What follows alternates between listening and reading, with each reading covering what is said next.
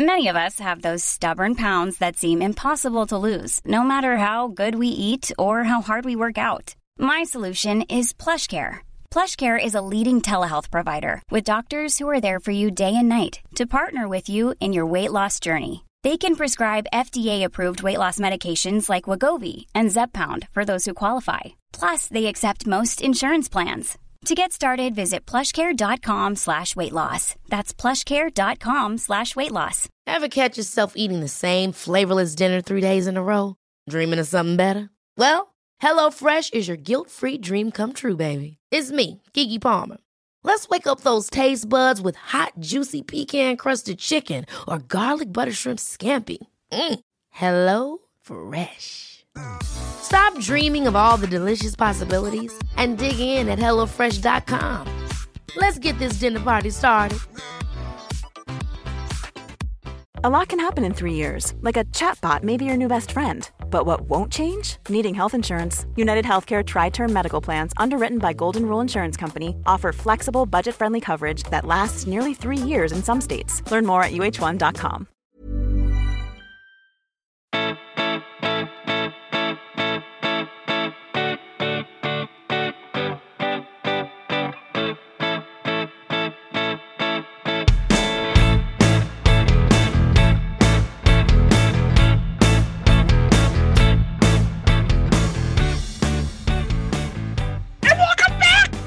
Of Pod.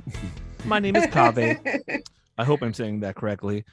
I'm here with two of my favorite internet peoples to talk about some pretty awful stuff. We're going to talk about that leaked draft of the majority opinion written by Justice Samuel Alito from the Supreme Court. And to join me today to discuss this and to help me sort of process it and scream into the void with me, I got two people. We got Dr. Steven Sample, ER doctor from Indiana. Dr. Sample, what up? Can I call you Steven? You can call me Steve. Thanks, bud. Yeah. Real quick question. It is Stephen, right? That's correct.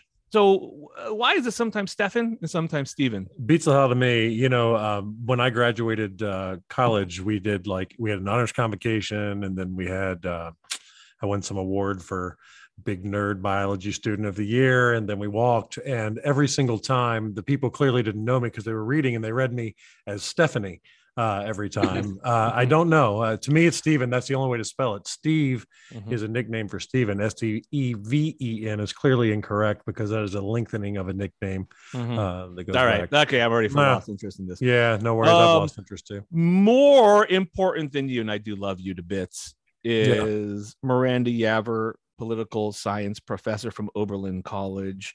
Miranda, thank you for coming back as well. Thanks so much for having me back. I needed you two for this emergency podcast. I needed Miranda for her knowledge. I needed Steven for his opinion and support, emotional I'm just here to support. scream, drink, and react kind of as a girl dad in a blue dot, kind of smack dab in the middle of a red state. So he's my emotional support Hoosier, and I appreciate it. That's right. Okay, so we're both blue dots in red states then. Yes, that's true. And I'm sort of, I guess, blue and a blue. I am a reformed red dot who is now a blue dot. Yeah. It's a good story. So we have this leaked report by Politico that shows the Supreme Court is planning, or at least seriously considering, overruling the landmark decisions that have protected women's rights to abortions, including Roe v. Wade, which is back in 1973. Looks like Justice Clarence Thomas, Neil Gorsuch, Brett Kavanaugh, and Amy Coney Barrett have all joined Alito in this. I got a lot of questions, but let's first start with the actual wording of this document. Miranda, you have read this, right? You read Alito's report? Yes, I had the misfortune of reading the entire thing, partly last night and the rest of it this morning, and taught it in my constitutional law class today. Okay, I guess highlights is not the right word, but what are the striking salient points from it that you took away? So one of the issues is that he really pushes back on the notion that abortion is an issue that is deeply rooted in our nation's history and tradition. Now, this is language that we have seen echoed also in cases involving anti-sodomy laws. So Justice Scalia, in his dissenting opinion in Lawrence v. Texas, talked about how homosexual sodomy was not something that was deeply rooted in our nation's history and tradition. We can also think about a lot of bad things that are rooted in our nation's history and tradition. So, such as, racism, slavery, and, you name it. So this is language that was, I think, not an accident, because this has been used to sort of obliterate LGBT rights. This is language that really casts aside the reality that abortions were performed throughout our nation's history. It was really sort of later in the 19th century when we start to see strict abortion bans that are adopted through 1973 in many states, in the majority of states. But I don't. So that was one issue. And it sounds like you are seeing that language as the next steps are going to be other things like gay marriage, etc. Yes, absolutely. So this is setting a precedent. Yeah, I would say so. The Supreme Court, so Alito's opinion specifically says that they are not looking at any issue but abortion, but I think that the language really lays the groundwork for further attacks.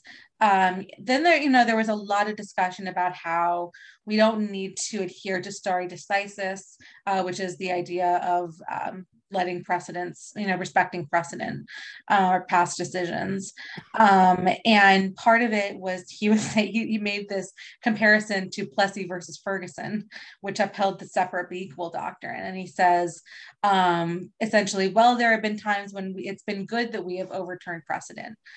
Because Brown versus Board of Education overturned Plessy versus Ferguson, so it's not a problem that we would overturn Roe v. Wade and Planned Parenthood v. Casey, which was obviously a really abhorrent comparison and really emphasizes the ire with which they were viewing which they were viewing the abortion precedents.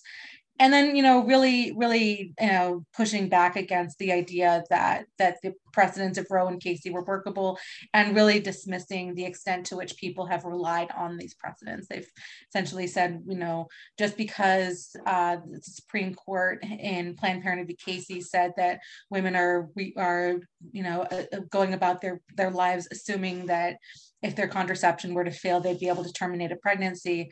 Our job isn't to get inside the nation's psyche. And so we're not really going to engage with this extent of reliance on the Roe and Casey precedents. And therefore, we're not going to be bound by that as we go about overturning these landmark holdings. One thing that I've seen conservatives make in terms of this argument is, and this is interesting because it's relatively a new argument I've seen, is that they're saying that it's a racist thing, that abortions are racist because it's predominantly women of color who are getting them. Mm-hmm. Is this a new argument from the right? I don't think I've heard this one before. I've been hearing that forever, man. Yeah. It's kind of that whole look, we like black people too thing. Look, I mean, and they talk about, I mean, the whole deal about Margaret Sanger, right, the founder of Planned Parenthood, and so there's always been this undercurrent of she was a eugenicist, she wanted to wipe out black babies, and that was basically the stated mission of Planned Parenthood from the get-go. And that, I know I've been hearing that for as long as I've actually been tuned in to it, that it was all a racist ploy to eliminate poor black and brown babies from America. And that was the whole point of Planned Parenthood. I hate it so much when they try to co-opt these things so cynically, like progressive ideals, and they try to co-opt them for this. It's like the same people who are against mask mandates and vaccine mandates saying things like, oh, this is racist because you're going against the people who can't afford to take time to go get the vaccine or wear a mask in their work or something ridiculous like that. It's so cynical. They don't care. So let me just ask you a couple of basic questions about this whole thing. One, people are making a really big deal about the fact that this was leaked.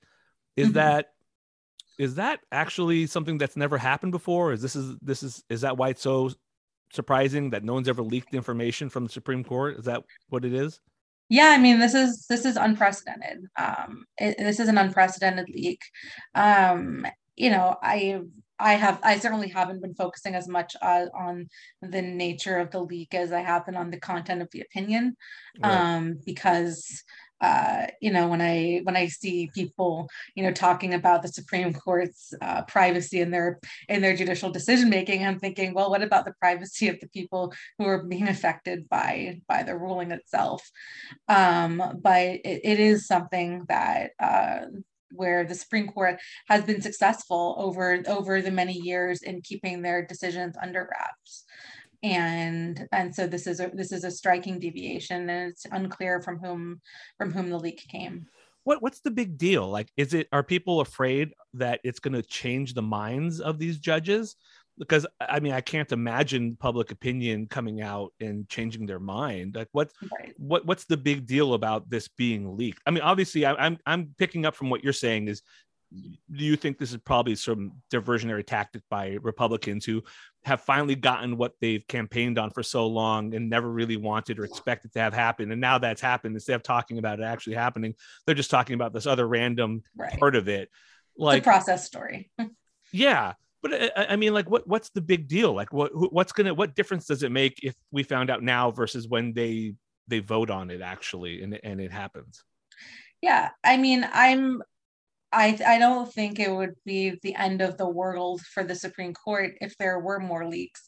You know, one of the things that we know, one of the things that this exposes is that is the extremism the extremism of the language of the initial draft. It may very well change its character over the course of the time since the draft was written. It was dated in February.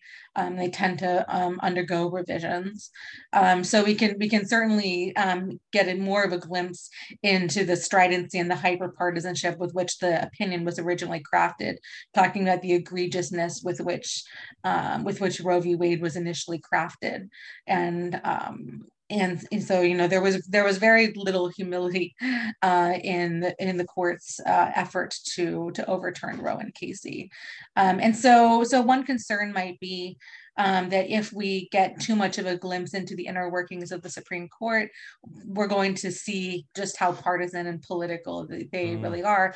But, you know, that's also reflected in their ultimate votes. And so I'm not someone who is personally all that wrapped up in you know, whether we are you know, whether we're seeing the early draft versus just the final one.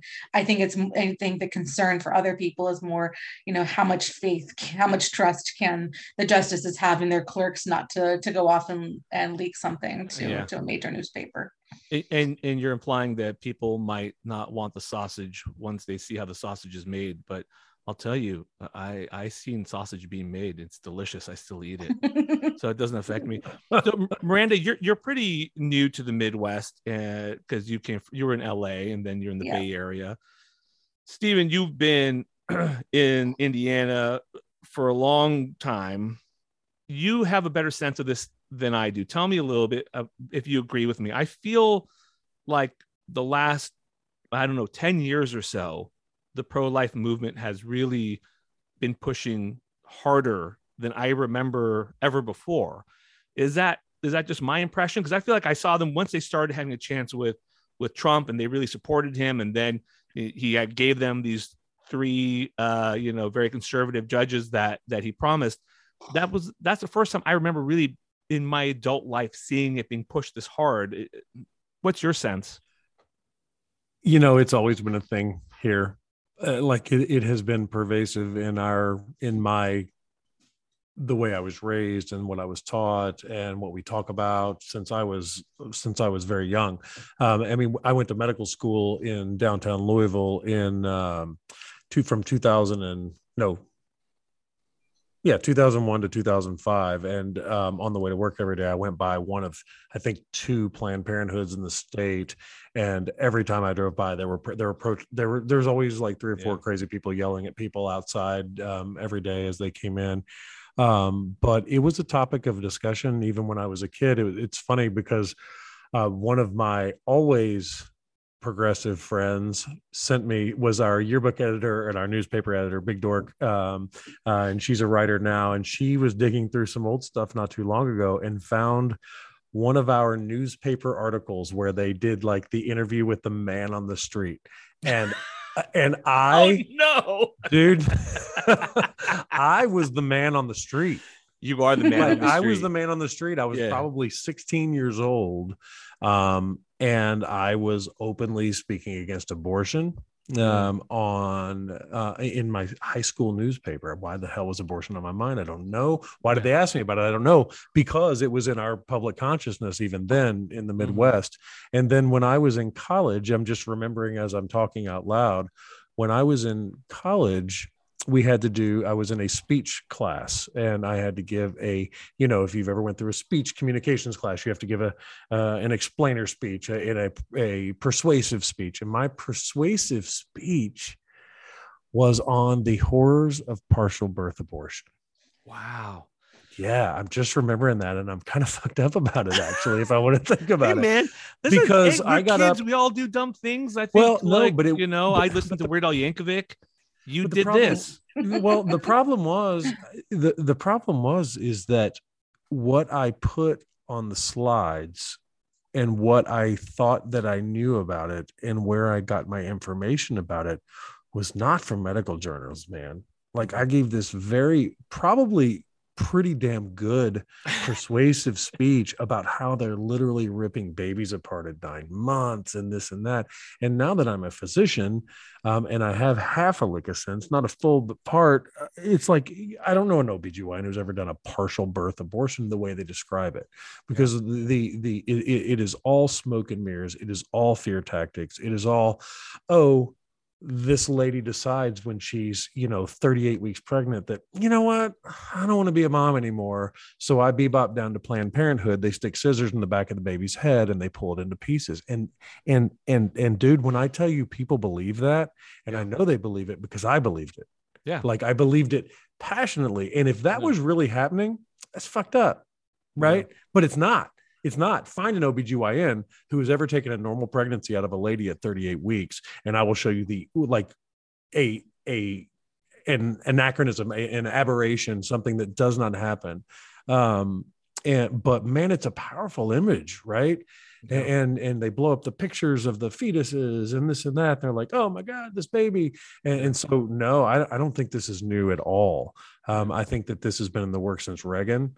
I think that as the religious right has been they've been trying to carpet bomb us with theocracy, but luckily there's been enough pushback, but they're winning because they're smarter, they play dirty, and Democrats continually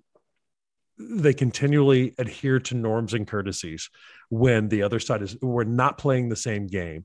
Yeah. And we're not playing for keeps. And I don't want to play dirty, but Jesus Christ. I mean, I've got little girls.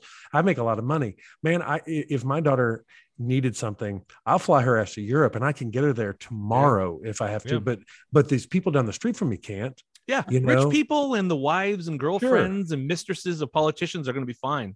Absolutely. Well, just real quick before we leave that point, what we talked about your sort of story in prior episodes, but tell me, what was it in this particular instance that made you change your perspective on it? Was it just medical training? I think it's just meeting other human beings in different circumstances in their life and realizing, because, we all start out the world as very me-centric, and I am an egotistical son of a bitch right now, but I have been alive on the planet long enough and I have seen enough good people in hard spots to where you just have to do it. And I'll be honest with you as well. And it is not super happy with my family and stuff, but when I slowly left and gave up the evangelical raising that I had, I'm an ex-evangelical, and as you step back from that, and everybody in your circle is not telling you the same thing, you just start to see the world from different perspectives, you know, and we were lucky enough to live different places. I spent time in the military, which was heavily conservative and heavily anti-abortion, but I got to live in England while I was with them. So I think it was just experience and point of view and getting the hell out of that toxic male dominated religiosity that I was raised in. Yeah. I mentioned that at the top of the show. I mentioned that I had a medical perspective of this, but the truth of it is it's such a personal thing. It's even beyond that, even beyond our training in medicine. This is a really tough issue to discuss. The topic has caused me to lose a very close friend in the not too far off past. And it's someone that most people would not expect would be troubled by abortion. You would expect it to be someone else, not somebody who considers themselves in the most senses to be pretty left-leaning. So it is incredibly difficult and challenging. I acknowledge that. I mean, I appreciate that you had an arc here to your story. I mean, I get why it's a long arc. Be passionate. I guess I get it. Like especially when you're young, if you hear that that's happening, you're going to be troubled.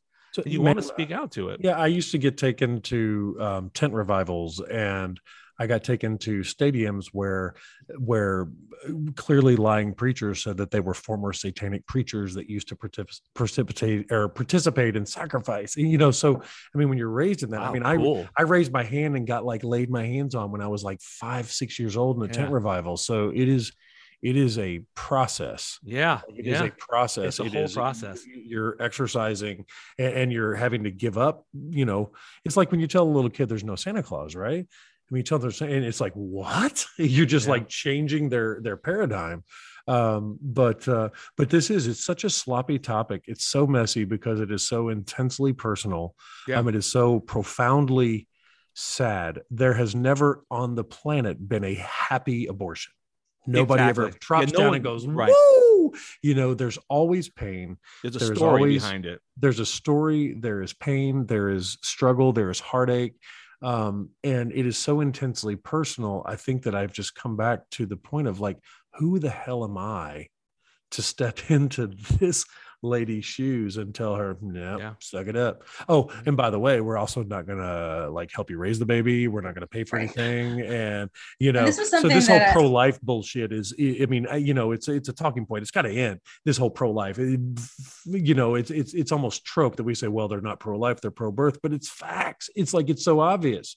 Yeah. Because they won't support any of my patients. When they're babies, my patients bitch about the other patients who are on Medicaid. My fellow healthcare colleagues bitch about the patients who are on Medicaid. Well, God damn it, they don't have a copay. Of course they come in here with their snotty nose kid. You know, just all that bullshit. Yeah. And it's just,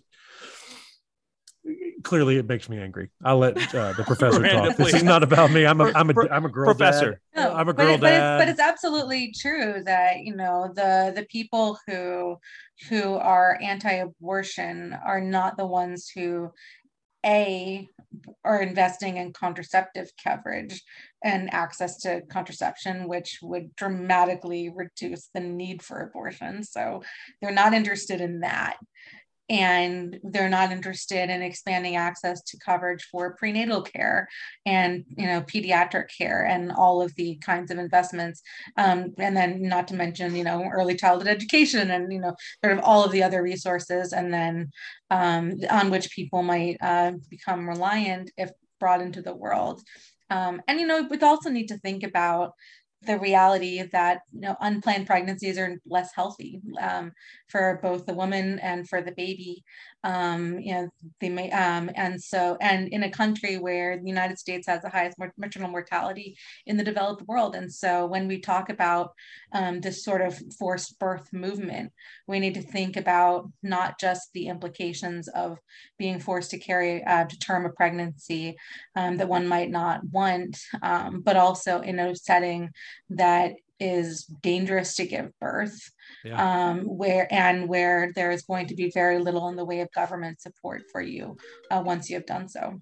So Miranda, I have a question for you, if you don't mind, Kaveh. Sure. Sorry. Yeah. So here's a good question. Like going back to the constitutionality, because I was raised to believe that Roe was bad law, right? I mean, it's bad law, and I can acknowledge that there is potentially bad law that is just. So from a constitutional professor standpoint, is the argument that the conservatives have made, because I don't know, I can't interpret law like that, I haven't been trained to do it. Was Roe a bad law? Like, was it bad? I mean, I know it was right, but was it anti-constitutional? And do they really have? I mean, they half the country, or they seem to think that it was bad. According to our founding fathers in the Constitution and the Bill of Rights, was it bad law? Like, should it be overturned, and should we do it better and codify it through Congress? I don't know. I'm asking you. So there are definitely ways that Congress could codify the right to abortion. The Women's Health Protection Act is legislation that attempts to do so, and there's some reliance on the Interstate Commerce Clause, which is the significant vehicle through which Congress has achieved a significant amount of both social and economic regulation. In terms of thinking about whether Roe is good law or bad law, it really depends on what your view of privacy is. So the word privacy does not appear in the Constitution, but in Griswold versus Connecticut, the 1965 case in which the court affirmed the constitutionality of married couples to use contraception, the Supreme Court found that a right to privacy existed through what they refer to as these penumbras, these zones of privacy inherent in the First, Third, Fourth, Fifth, and Ninth Amendments, where it's sort of this associational privacy, privacy from having soldiers supported in the home, privacy from unreasonable searches and seizures, privacy from self-incrimination, and then the Ninth Amendment's unenumerated rights. And so if you buy that there are these zones of privacy, then it's a logical extension to say that, and in Eisenstadt v. Baird in 1972, the Supreme Court extends the logic of Griswold to apply the contraceptive right to unmarried couples, and says that this privacy is so clearly applicable to the decision whether to bear or beget a child.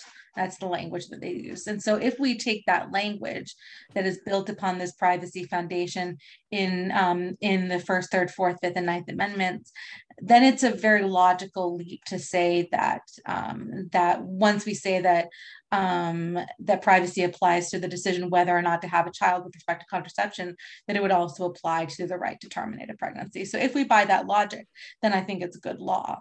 One of the challenges is that the more controlling precedent is Planned Parenthood versus Casey, a 1992 Supreme Court decision that upheld the central premise of Roe versus Wade, but then said states may enact certain abortion restrictions as long as they don't pose an undue burden in the path of the woman, an undue burden or a substantial obstacle in the path of the woman seeking the abortion. But then there's this question about what exactly is an undue burden. It's sort of this vague, nebulous concept, and that's something into which the Alito opinion in Dobbs, leans into. And so, there are definitely legitimate questions as to the legitimacy of the undue burden standard in the case that upheld the central premise of Roe, while also upholding certain abortion restrictions. So, Professor, let me ask you this. One of the ways I read in my very untrained eye read Alito's argument was that he was saying this wasn't in the Constitution. There is no constitutional protection. But I mean, that seems like one that's pretty easy to poke a hole in, right? Because I mean, the Constitution didn't give us the right to Viagra or the internet or airplanes or and public education or anything that we now hold dear and important to us. How is that not the easiest thing to poke a hole in? I am sympathetic to the argument. The Constitution is very sparing in terms of the actual rights that it lays out. It doesn't get into the content of substantive policy. And so, this is something that came up in the Supreme Court confirmation hearings and there was this question about, well, does abortion appear in the Constitution? Does marriage appear in the Constitution? Well, no, but neither do other issues on which we rely very heavily, like public education. Now, obviously, we don't want to invite Republicans to say, well, now we can't have public education, because there are some people who would say we should abolish the Department of Public Education. That's a lot of those. There are complaints. That's a complaint for another day. And so it is a fairly illogical argument, because we know the sparing nature of the language of our Constitution, and it doesn't enumerate the policy domains to which it applies. But damn it, wasn't that intentional? They were smart people. Yeah. I mean, it was intentional, right? They knew it was intended to promote flexibility and for this Constitution to be enduring, which is why we've only had to amend it 27 times since. Right. That's why these originalists make me crazy, because it was always intended to be a living, breathing document to reflect what we were going through now. And to think that the people who wrote this in the freaking 1700s, that they're still speaking to me today, because they could have never predicted our society. They could have never predicted this. And the fact that Alito is saying that, well, abortion is not well founded in history. Bullshit. Every since the beginning of man, since the dawn of man, people have been coming up with poultices and concoctions to drink and this and that. Every tribe you find one of the unfound tribes in the some of the equatorial islands, and they have a way that can terminate pregnancy. Now the problem is it might kill the mom doing it. Right. And that's when pregnancy became the domain of healthcare, and abortion, frankly, became the domain of healthcare and not the witch doctor or the I don't know what the neighborhood equivalent person, right? The layperson who was doing it. That's when women stopped dying during them. Because people will not stop. Because there's a good chance, Miranda, you and I live in the Midwest. You're not more than a couple 100 miles from me, probably. And you can reasonably expect that a large block in our vicinity will go illegal within weeks to months. I mean, I'm sure that they have legislation drafted. Tell us about those trigger laws, actually. Tell us about what trigger laws mean and how they'll be enacted. Right. So there are a handful of states that have what are referred to as trigger laws, which means that as soon as Roe versus Wade is overruled, abortion will become illegal in their state. And this how Republican, how conservative. They have to name it after a gun. Trigger law. Big law. It's not great. And then Ohio is a state. There are a few states. There's never been a faster or easier way to start your weight loss journey than with PlushCare. PlushCare accepts most insurance plans and gives you online access to board-certified physicians who can prescribe FDA-approved weight loss medications like Wegovy and Zepbound for those who qualify. Take charge of your health and speak with a board-certified physician about a weight loss plan that's right for you. Get started today at plushcare.com/weight-loss. That's plushcare.com/weight-loss. plushcare.com/weight-loss. Ever catch yourself eating the same flavorless dinner 3 days in a row? Dreaming of something better? Well, HelloFresh is your guilt-free dream come true, baby. It's me, Keke Palmer. Let's wake up those taste buds with hot, juicy pecan-crusted chicken or garlic butter shrimp scampi. Hello Fresh. Stop dreaming of all the delicious possibilities and dig in at HelloFresh.com. Let's get this dinner party started.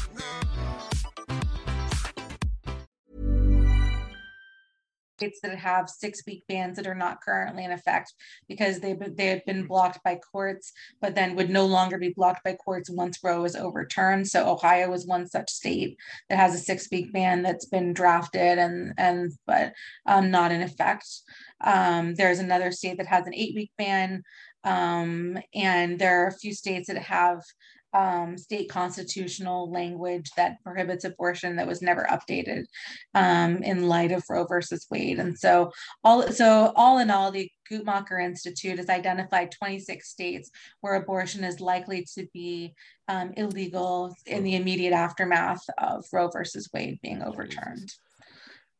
So my question, so the law that is being challenged, refresh me and educate me, because is this decision, I mean, I know that the language of the decision, but there's nothing that actually just says, yeah, the Roe is bad and it's over, right? So it just sort of morphs things, yes? It says that Roe versus Wade and Planned Parenthood v. Casey are overruled. So it will just flat out overrule them. Is Absolutely. Done. Yep. Okay.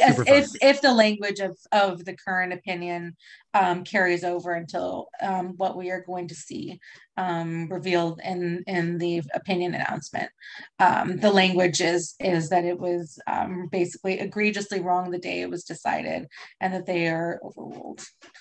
So it was overruled. They were overruled in no uncertain terms, according to the draft language. The profoundly sad part about all this is that the states that are likely to turn it over also already have the highest maternal mortality rates. Yeah. Already have the highest childhood poverty rates. Teen births. I hope these motherfuckers are lining up to raise babies.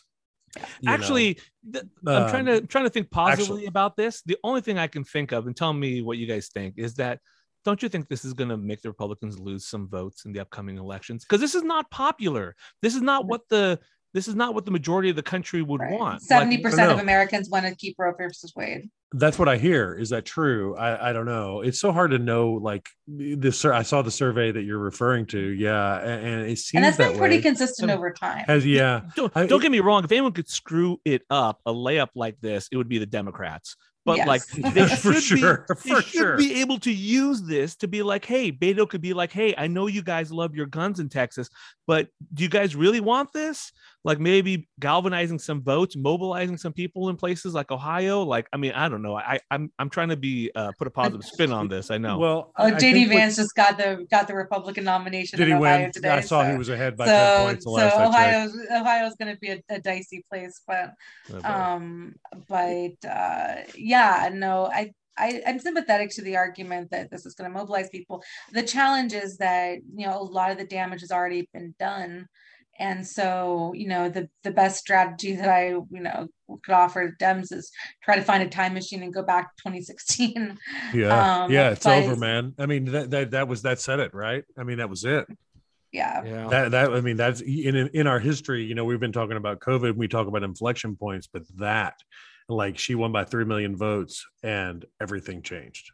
You were touching on something before, Steve. You were talking about, banning abortions does not make them happen any less. It just makes them more dangerous. There may be fewer, but marginally. Marginally, and they'll happen in different states. There'll be people crossing different state lines to get there, going to different places, and they'll be farther advanced in the pregnancy. Exactly, because it takes them longer to get over to New Mexico from Texas. And they've looked at other countries where they've done this, and they see that this doesn't make them happen in any significantly less of a fashion.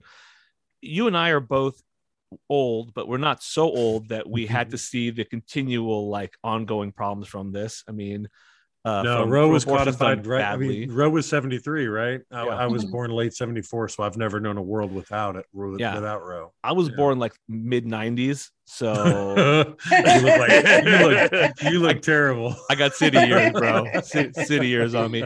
No, but are you a little worried as an ER doctor that you're going to start to see some bad shit coming your way because of people doing abortions on their own, trying weird shit on their own? I don't have any framework for this. You have to go to the docs who are really the very elderly docs that are probably already out to talk to them about what they saw. I don't have any framework for it, but I know as an ER doctor and as a human that desperate people will do desperate things. Yep.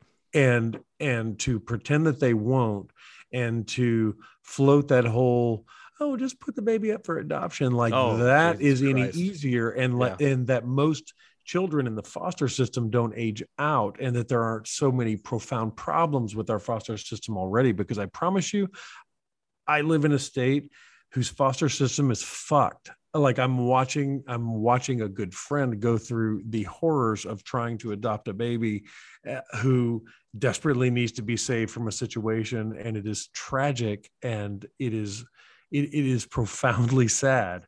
Yeah. And to think that it's not going to get worse. I'm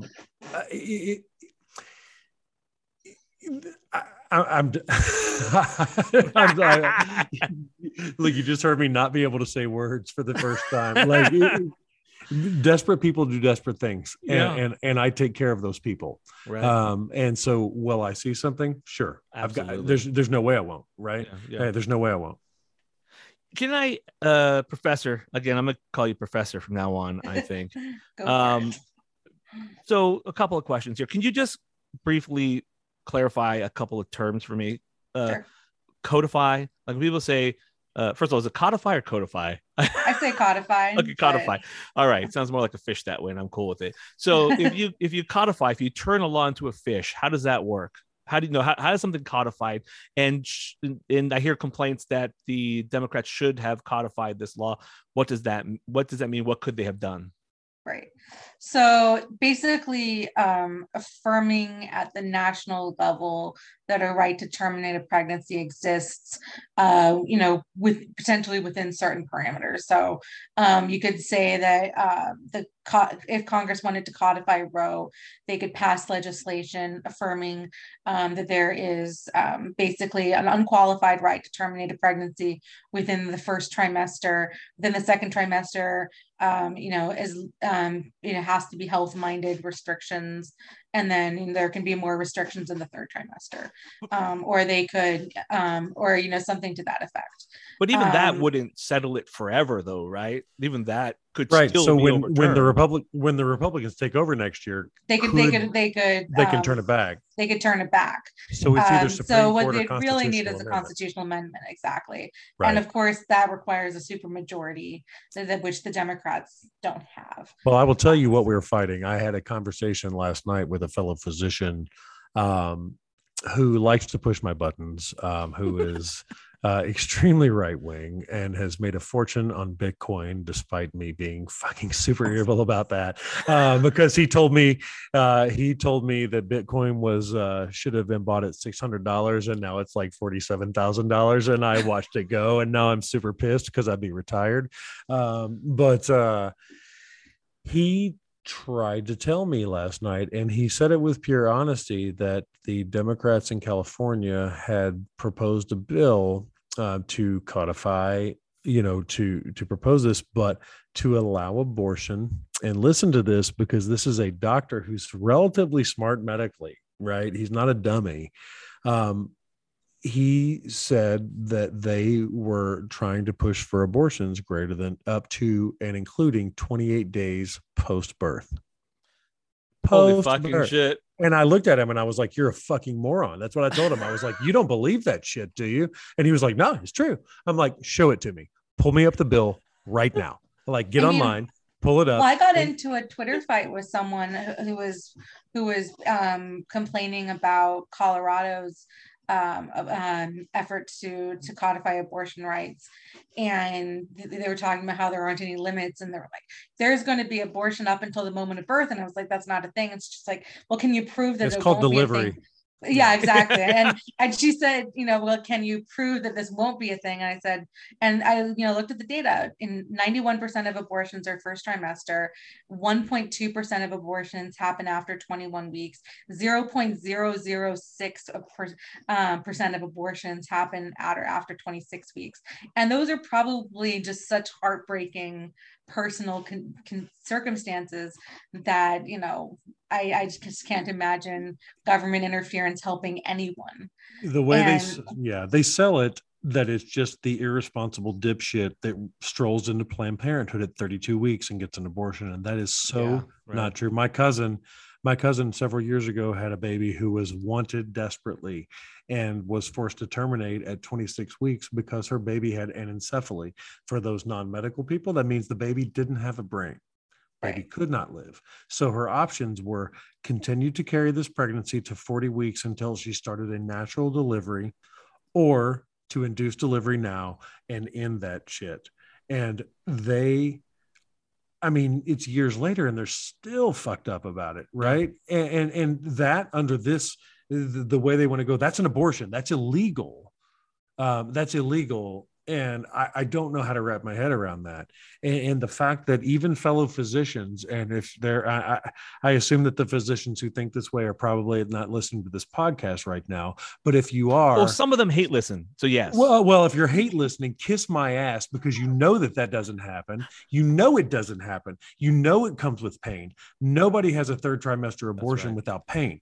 Nobody. Right. Nobody seeks it. Nobody wants it. Nobody's fucking around. Now, are there some irresponsible dipshits that have too many abortions in their teens because they won't use contraception? Yes, that is a fact. There are abortions that could have been prevented by contraceptions, but these third trimester abortions are not a thing. And the fact that you are using this to scare the shit out of human beings in my family, in my people, in my state is so fucked up that I don't know how to get my head around it.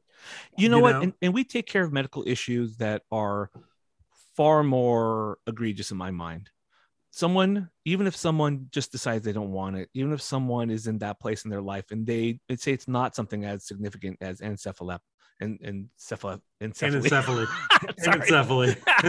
Totally, doctor. I'm cutting that part out. It's the lack of sigmoid colon. Anyways, even if it's not something so egregious, this is what we do as doctors. We provide healthcare. Abortion is healthcare. And it's something that we do. Not everyone has to do it. I don't do Botox injections because I don't think that's necessary. And I don't want to learn how to do that. And I don't do this either. But yeah, you look great, by the way. I have deep lines that desperately needs Botox. No. You got that Lance Hendrickson thing going on for you. It's great. I love it. He's the actor from Aliens, in case you guys are wondering, Bishop. Anyways, so that's not our place to judge people for that. I don't judge people because they come in and they may have fatty liver because their diet hasn't been great. That's not what we do, And this is the same example. It's in my mind, it's even less so than the stuff I deal with on a continual basis. So I will disagree with you a little bit there, and only in that.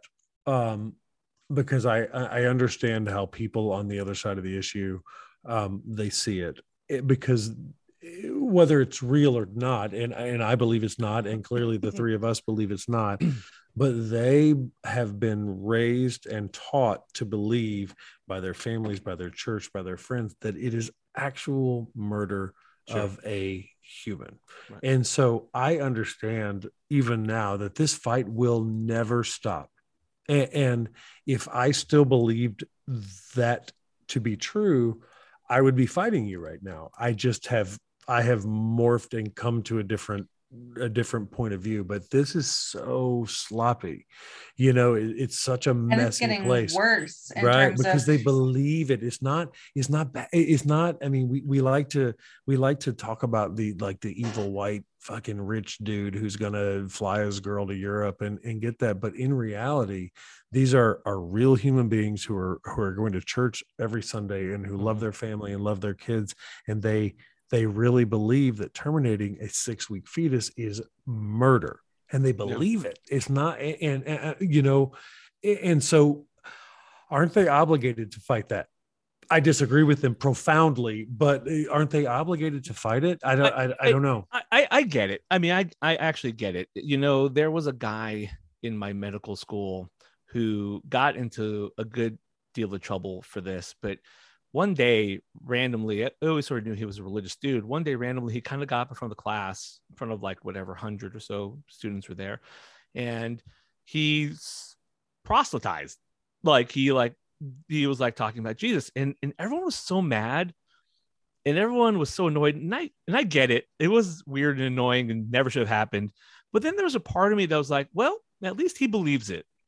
Because if you really believed it, you would if you really believe it, you really believe that people are going to go to hell because they don't believe in Jesus, then you're going to want to, if you're a good person, you're going to want to save those people. I get it. When you'd feel obligated, right? But that's also why us on the other side of things have to say, no, you can't do that. We have to set boundaries. I understand that my kid wants to watch Ice Age Continental Drift for the 15th time this week. I understand that he believes it's the greatest movie of all time.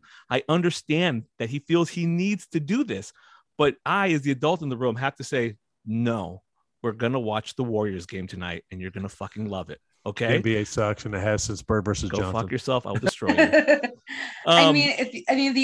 other thing is that not only, obviously, the pro-life movement or the pro-birth movement has it's been prevalent for decades and it's not going anywhere, but I think it's also important to note that it's getting worse for women. So in terms of the degree of extremism with which we're seeing these abortion bans, because a lot of the abortion bans that are being passed right now have no exceptions for rape, incest, or even the life of the woman.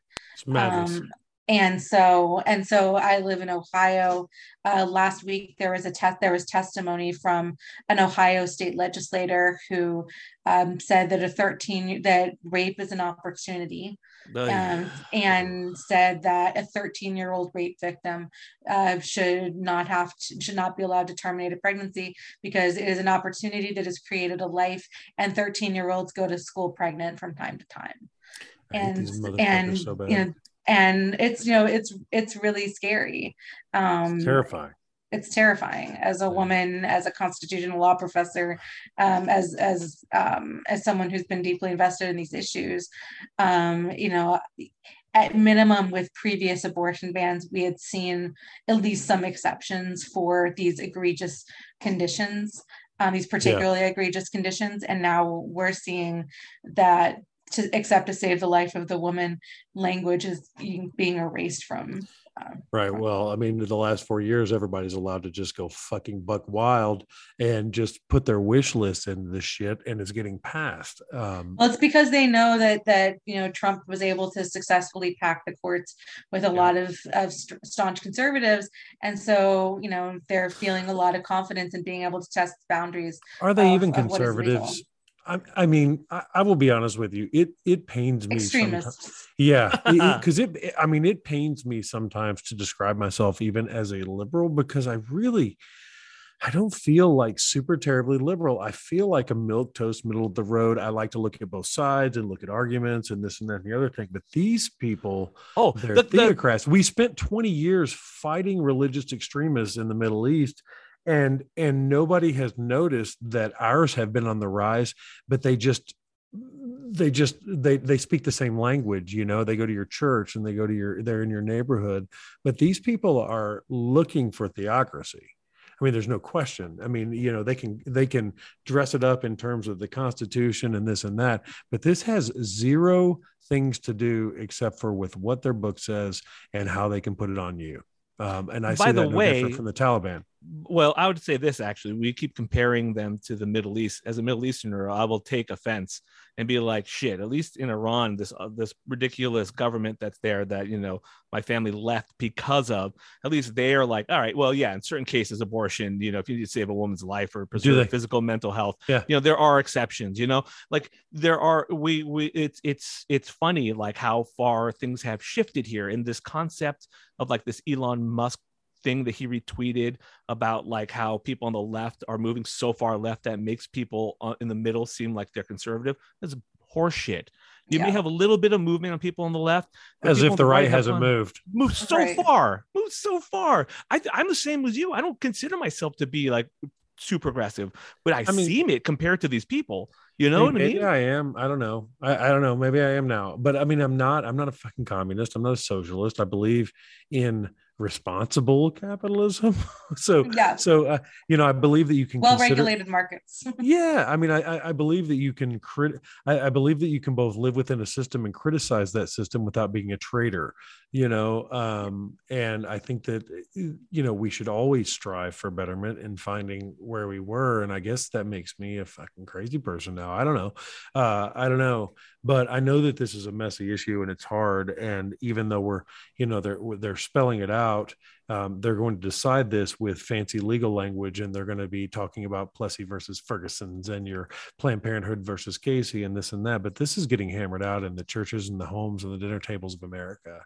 And this is just another fight for our culture. Where are we going? For the last 40 years, it seemed like we were moving forward, and now it seems like we're pulling back hard.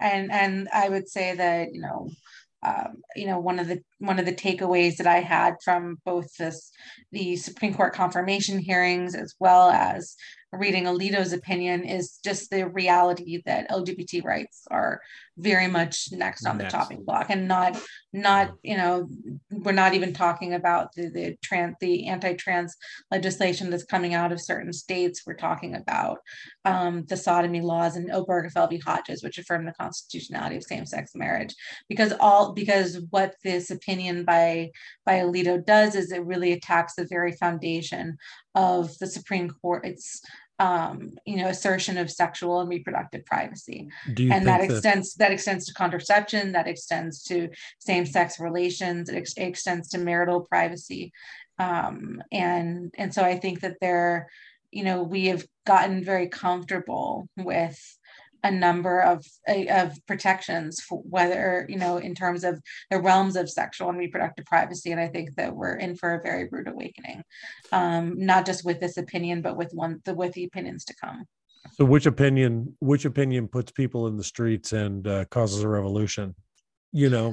Because it all comes back to, at some point, they're going to step back far enough in time where they're going to piss off their own people. I mean, statistically, this does it. But the question, there's so many people, there's so many hypocrites. I mean, I think I saw the statistics that what is it? 1 in 4 humans have had 1 in 4 women have had an abortion of childbearing age. I don't know how.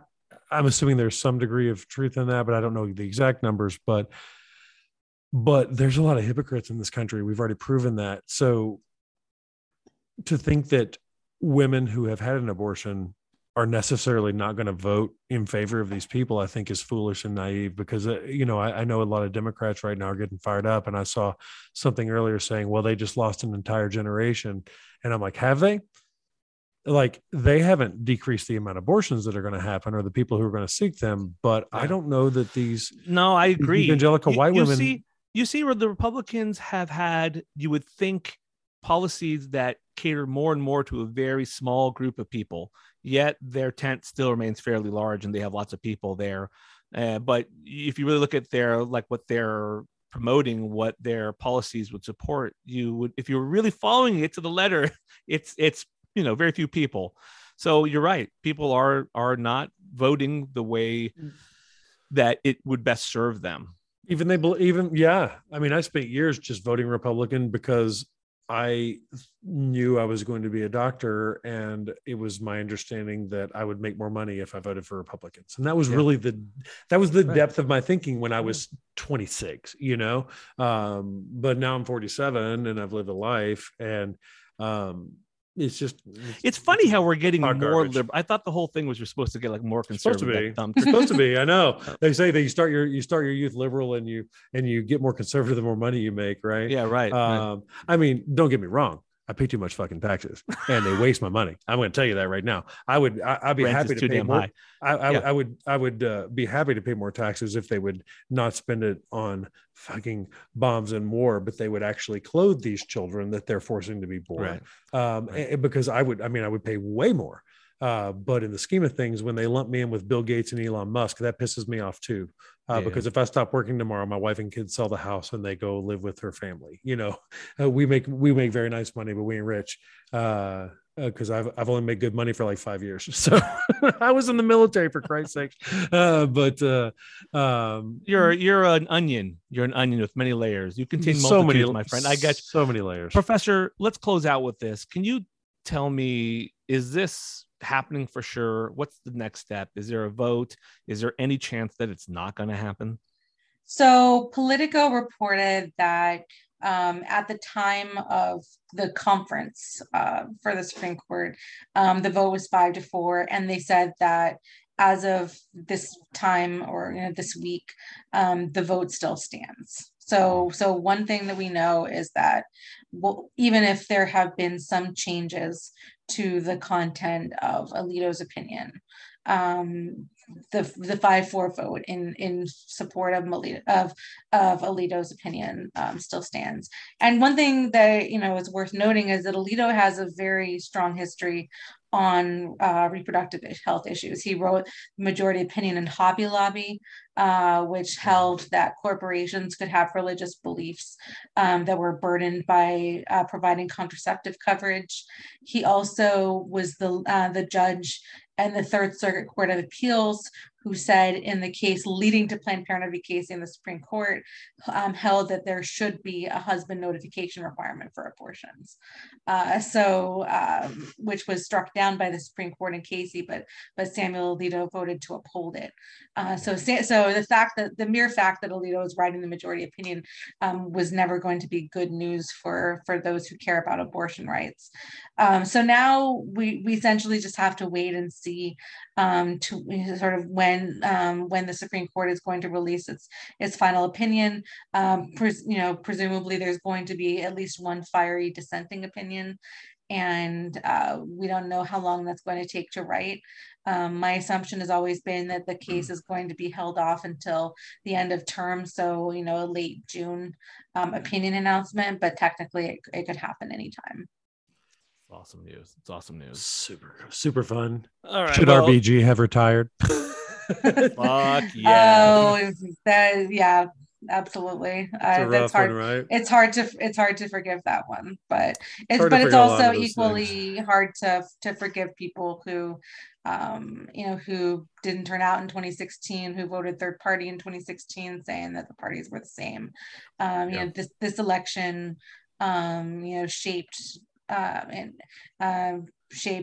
the court in a tremendous way that is going to be damaging for women, for people of color. I can't believe we let the guy from Apprentice shape our Supreme Court. But even maybe even more than the Supreme Court. I mean, he put in the judiciary overall. The judiciary has, and it's a generation, right? I mean, more than a generation. This doesn't get fixed until after you and I are either too old to matter or dead. Some political scientists at Princeton estimated that at this point, that based on sort of where things are heading, the court is going to have a conservative median justice into like 2060. It's fucking crazy. I mean, even as the demographics change, the country gets younger and more progressive as a whole. We are going to be increasingly ruled by these by history, by the past, and it's crazy and it's hard to think about. I don't know. All right. We're gonna. This is by far and away, dude. This is the most serious. You met serious Steve tonight. Yeah. No, I mean we've covered a lot. I'm usually half drunk and bullshitting, but we've covered a lot of bummer topics, but this one's really getting me. I'm sorry. All right. No, thank you awesome. For being wonderful and for coming on the show, both of you guys. Let's get our plugs in. Miranda, where can people find you? I'm on Twitter at Miranda Yaver. Reach out. I'd love to hear from you. She's amazing. Must follow. Lots of smart, political, sciencey, constitutionally things. Steven, tell us. Yeah, I'm nowhere now, man. I'm really just hanging out with you on this podcast occasionally. Yeah, I've still got a Twitter account, but the numbers are dwindling. My best friend Brian retired. I'm not on TV anymore. COVID's in the back burner. But I'm at Superman Sings if you want to see me. Occasionally rage, occasionally ambient tweet, and then sometimes, I'll sometimes if you ever see a ramble and you're like, "What the fuck is he talking about?" I've already taken my Ambien and I haven't gone to sleep yet. I apologize in advance, but I'm a shift worker. But I'm at Superman Sings if you want to see what's what. But absolutely, my days of fame are over. This is the only thing keeping me connected right now, Kaveh. So I'm glad you had me on. But yeah, buddy, thank you for coming. I love having you on. Both you guys. It was really great to have you. Thank you so much. Thank you to Nadim for help with production. If you don't already, follow us at Twitter at The House of Pod. Download, listen, subscribe, and rate and review us at iTunes. Okay, thank you guys. Mwah, mwah, mwah, mwah, mwah. Thank you so much. This podcast is not a substitute for professional medical advice, diagnosis, or treatment. Please consult a physician or other qualified healthcare provider for your specific healthcare needs or concerns.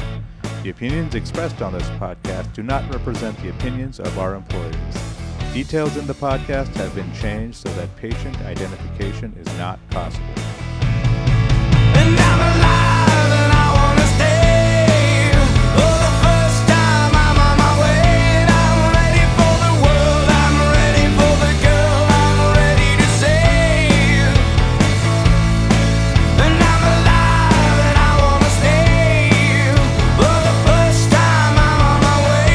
And I'm ready for the world, I'm ready to burn this fire within. Let's begin.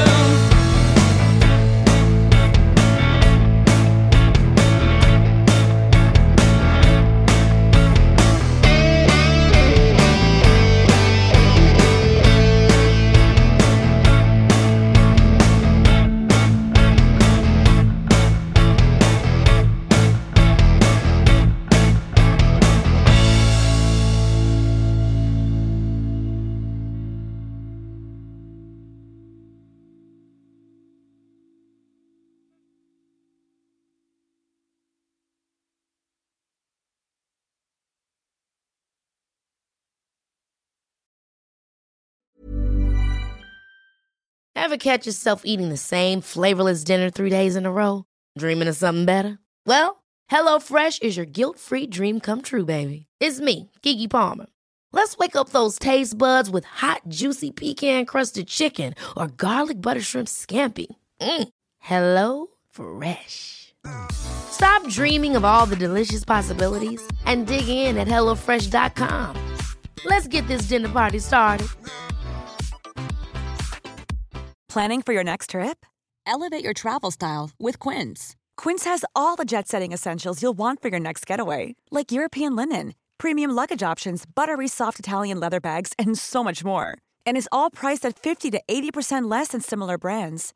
Plus, Quince only works with factories that use safe and ethical manufacturing practices. Pack your bags with high-quality essentials you'll be wearing for vacations to come with Quince. Go to quince.com/pack for free shipping and 365-day returns.